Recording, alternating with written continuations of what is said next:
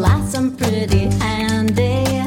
Welcome to Season 4 of the Barfly Podcast. My name is Jeff Burkhart, Barfly columnist for the Bay Area News Group and author of the books 20 Years Behind Bars and its sequel, Parole Denied. My co-host and barback is Kevin Blow, editor of the online entertainment hub, The Marin Dish. So sit back and enjoy our little peek behind the hospitality industry curtain. Oh, and don't forget to have a drink on me.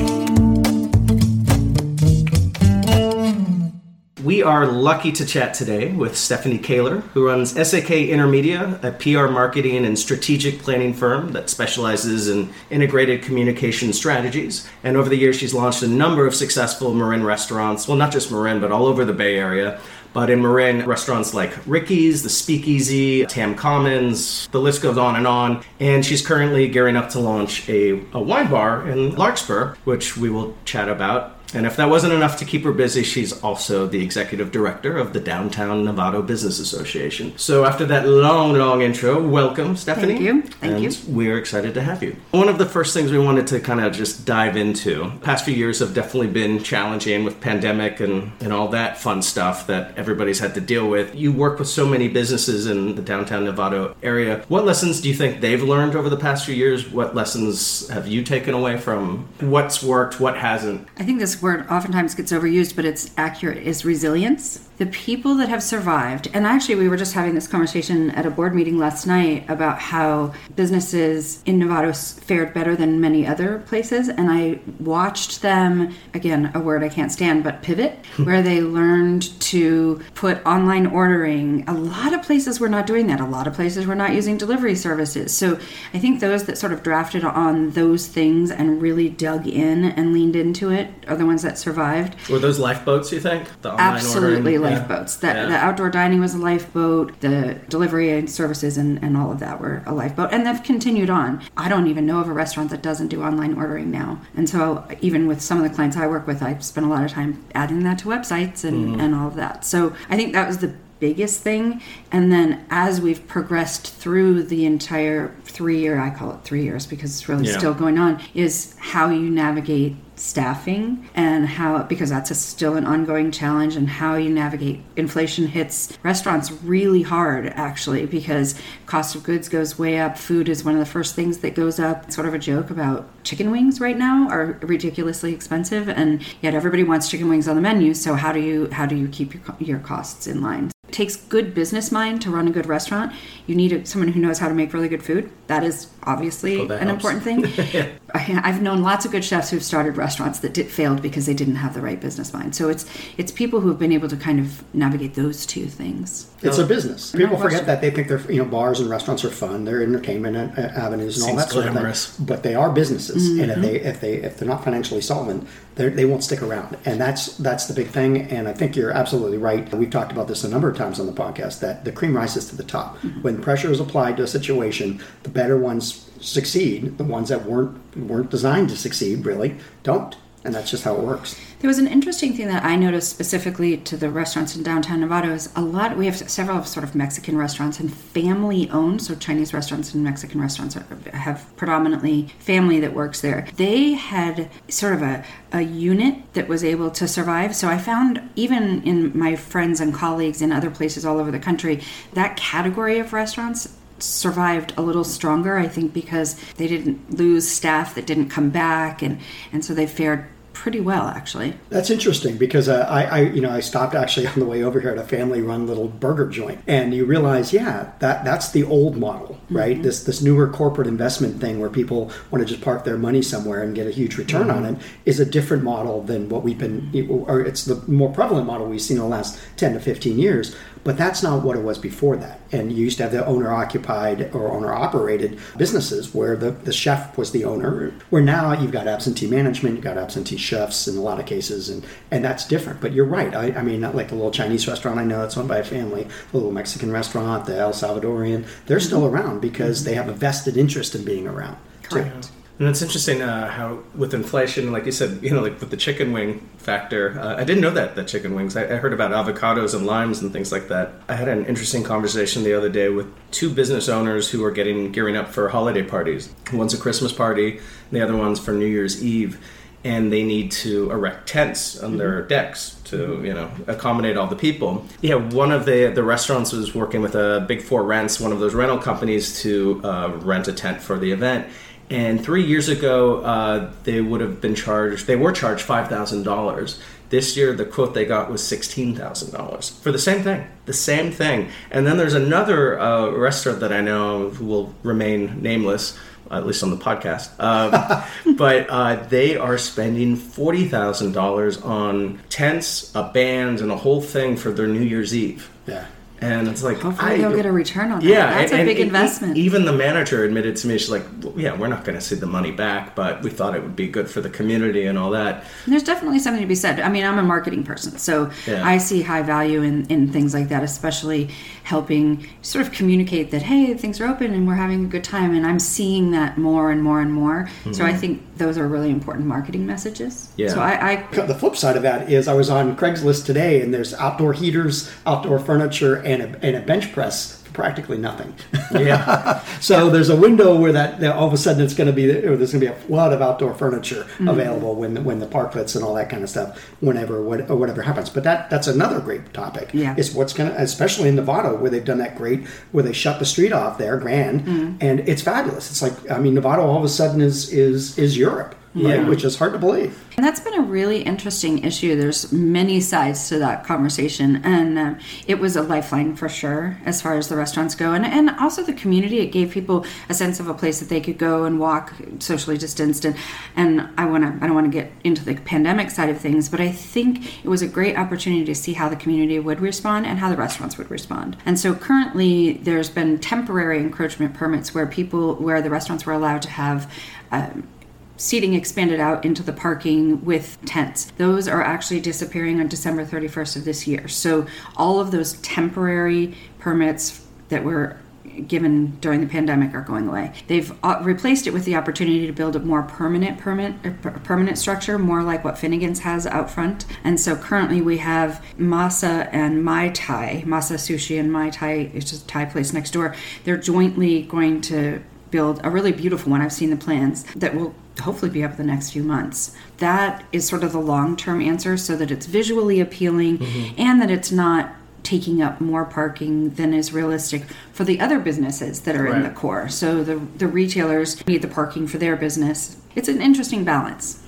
It must be a tightrope to walk, because the interests are almost diametrically opposed, even though they're basically in the same boat, because they both help each other. Correct. And this is an audio only, so you can't see the gray hair on my head, but I can tell you the last 3 years have just been an interesting dialogue with both sides and trying to find middle ground. And I know Novato's done a great job with it, and I've seen it in other places in Marin and really all over the country. Novato seems to, I don't know, I live in Novato, and they seem to have turned a corner as far as desirability and accessibility. There's a lot more restaurants within just the last 5 years, certainly within the last year, several new ones have opened that you would have never seen in Novato before. Novato really was kind of almost a wasteland in a lot of ways 10 years ago in that regard. But a lot of high-end restaurants, a lot of different people. The housing prices have gone up precipitously.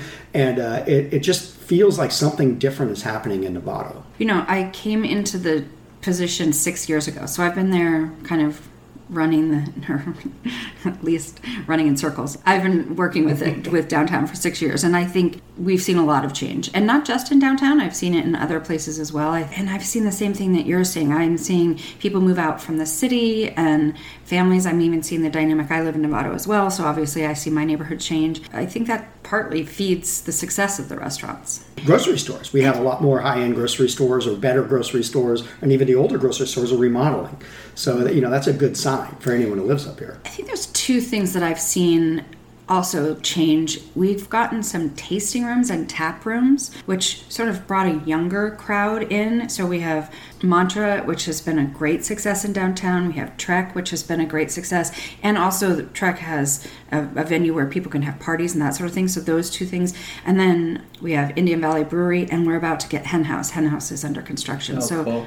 Yeah, they will be in hopefully this spring. They got a great following. Yeah. I think that has helped. And then I just still stick to the notion of all boats rise. If somebody is in Mill Valley and they're headed north and they're like, I don't know where to eat. Well, we can go to Novato and we'll have lots of options. We'll decide when we get there. I do think that helps. Whereas if there's only one or two places, it becomes only a destination for that specific restaurant. So I think with the opening of all of these other ones, it's helped each one of them succeed. Novato never had a downtown. I mean, that whole thing has been constructed over the last 25 years or so. But closing that street down, what a stroke of genius! And you realize it took a pandemic to make something so obvious happen. And now others, I mean, Mill Valley does an element of that. San Rafael does that too. Chevron was doing it too. Yeah. I mean, it's amazing how well it catches on when you go to Europe and everybody does it there. Yeah. They've been ahead of the game for years. Yeah. Well, I think you were talking about lessons that came out of the pandemic. I feel like community is an interesting thing that came out of that. There's two things. The sort of connection to your home, which people were stuck in their home and all of a sudden they liked their home and either liked their spouse or didn't. We won't get into that conversation. That's another podcast. That's a whole different podcast. But the sense of community, I think we really came to appreciate being around each other. And I think that whole European model of a closed street is to create an environment where community happens. And so I see that. Absolutely see that. That's an interesting concept because the idea of entertaining at home is much more prevalent. I mean, the to-go cocktails have kind of gone away. Now it's a full meal, right? And that becomes more complicated. But the idea that people still want to entertain at home. And, I mean, I hate to say this on our podcast, but it's more cost-effective in a lot of ways, right? Going out to restaurants are expensive nowadays, but still worth it in my mind. But you have to do the dishes at your own house. Well, someone has to make those cocktails, right? I'll go to the restaurant. But it's just adding a whole nother dimension to the idea of community, that you can see them out and then go back to your house and do all these types of things that probably 10 years ago no one even considered. In addition to working with all the small businesses in Novato, you've also have launched quite a few restaurants. And I'm always fascinated by that process, especially nowadays. I mean, since things are much different than they were, let's say, like 3 years ago. What are the challenges in opening a restaurant right now, and how much homework do you do before choosing the spot, coming up with the concept, or do you come up with the concept, choose the spot? How much homework are you doing about the neighborhood? So a lot of times I'm brought in sort of at that point where they're making, either they may have already decided on a spot just by the nature of when I come in. So the history, and I won't get too long-winded about this, but I used to, a while back, many years, past life, work for an organic salad company. And one of the things they were trying to, it was back when high-end greens were not a thing, and so they were trying to get placement in high-end grocery stores. And so the track to do that was to get them in high-end restaurants. It was at the time that Vegas was going from, the buffet to incredible restaurants and food. And so I earned my chops by sort of watching that process and being involved in that process in Vegas specifically. I take that and I bring that here. I've learned the things, sometimes it's just instinct. I spend a lot of time looking at a neighborhood. There was a restaurant in Redwood City that I named it. I came up with all the branding and all of the marketing and even some of the concept. I walked around that neighborhood. I went to the different places, and you get a sense of what people want in that space. You go from there. And then there's some trends like naming a restaurant. Honestly, using numbers is a trend that's very, very popular. Just using the address. And then sometimes the concept comes first. Someone comes to me and says, I want to build a steakhouse. And then we go from there. So it just sort of depends. And you can see sometimes people misunderstand their demographic. And we were talking off air about Novato had a high-end grocery store that opened and looked around and said, look at all these expensive homes, all these people have money, and it failed miserably. Mm-hmm. And the next one that went in was a little more mid-tier and it's done phenomenally well. Mm-hmm. And so it's not just, I mean, you have to understand what the demographic is. And sometimes that's difficult, right? Because it's not what it appears to be. It also changes. Yeah, well, that's the thing, is it changes over time. And people's sort of, I think it went very much into a fast casual environment. I definitely think that's still working, but I do think people still like to go out to a nice restaurant, but they may not want to feel as formal as the French Laundry, so that's not comfortable. So where is that line? And that's where restaurant owners, it's not as easy as you think to run a restaurant. I think people think two things: that it's easy to run a restaurant and that there are high margins, and both of those things are very, very untrue. Yes. For me personally, the restaurants that I've seen succeed are the ones that bring someone like me in at the get-go and then listen. Right. Because I do think there's so many factors that come in. That's so funny that you say that, because when I used to do PR for restaurants, that will be challenging. They're hiring you to do a job and they're paying you, which is great, but they're not listening to you at all. So one side of me was like, well, thank you for the money, but you're going to just do what you want to do anyway, so I don't know why you're wasting your money on me. And I think sometimes they're so locked into what they want to do. I think they do it just because they think they're supposed to do it. Right. They're checking a box. Checking a box, right. Exactly. And specific to Novato, I had a sort of long-term partnership with a restaurant owner there, and that was the success of those was that he listened. He really did listen, and he knew where his strengths were, and that does make all the difference. It's a team effort. Absolutely. I mean, that's always the thing is don't have the chef designing cocktails, don't have the bartender designing food, have the people who know what they're doing do what they do and then work together, right? It doesn't mean that you can't take input from other people, but recognize that if you're paying someone for their expertise, listening to it's probably a good idea. Exactly. Once had a lawyer tell me that. You're paying me either way, Jeff. Right. Yeah, that's right, I am. One of the other things that I see happen and not be successful is where someone goes to a place and says, oh, I love this place, and then they buy it. So they think because it's fun to go to a place, right. It's. I'm watching it happen right now at one place, and it's just it'll be interesting to see how it pans out, because I think fun is not the word I would use to describe the restaurant business in the first sentence. I mean, it can be. I mean, but it's again, very fun, and it's got creative elements. There's so many things about it that are great. But it is a job, and it's a hard job, and if you don't know what you're doing, it'll eat you up and spit you out. Right? And I think right now, at this exact moment, we're at a big juncture where it's harder because we're trying to figure out what the new normal is. People's behaviors have changed, people's attitudes have changed, and so where are we landing? What do they want?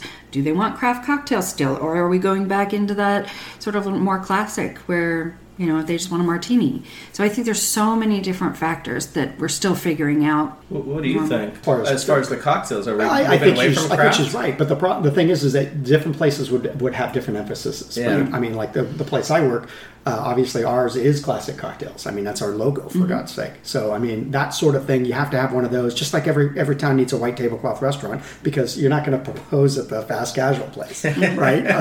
Or you might. Now serving. You might the first time. Let's put it that way. But at any rate, the thing is that there's niches for everything, but you got to find your niche and then mine it, right? Absolutely. So you're getting ready to launch is it a wine bar or wine lounge? It's a wine bar. Wine bar in Larkspur. Can you tell us a little bit about that? Or, yes. So it's a general manager I've worked with at another property in Marin, and he is opening. He used to have a wine bar by the same name. It's called Internos. In case anybody wants to go check it out. It used to be in the city, and then that closed pre-pandemic, and he's opening it on Magnolia in Larkspur. It'll have wine and beer. It will also be high retail, so it'll have a pretty significant retail element, and then go sit and eat. There'll be cheese plates and that sort of thing. Cheese charcuterie kind of thing. Yeah. I think it'll be great. It'll be well received, and he's well known in the community. And where on Magnolia is it?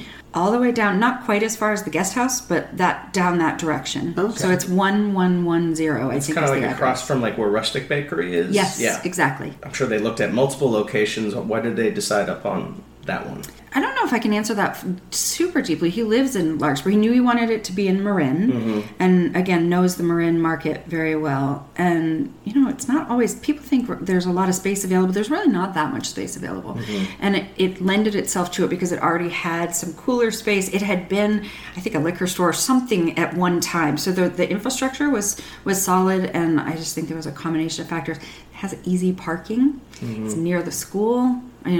College of Marin. I just think there were several different factors in there. Oh, that'll be exciting. When is that set to open? After Christmas. We were hoping before Christmas, but it'll be after. Probably right after the first. I would imagine opening any kind of restaurant or any place during the holidays is a tough time. Yeah. Well, the hope was in November, and the reality is permit processes are slow. Hey, isn't the restaurant business fun? So fun. So don't worry about tomorrow. Take it for today. This brings to an end Season 4. Please join us in February for Season 5. On behalf of Kevin and myself, thanks for listening.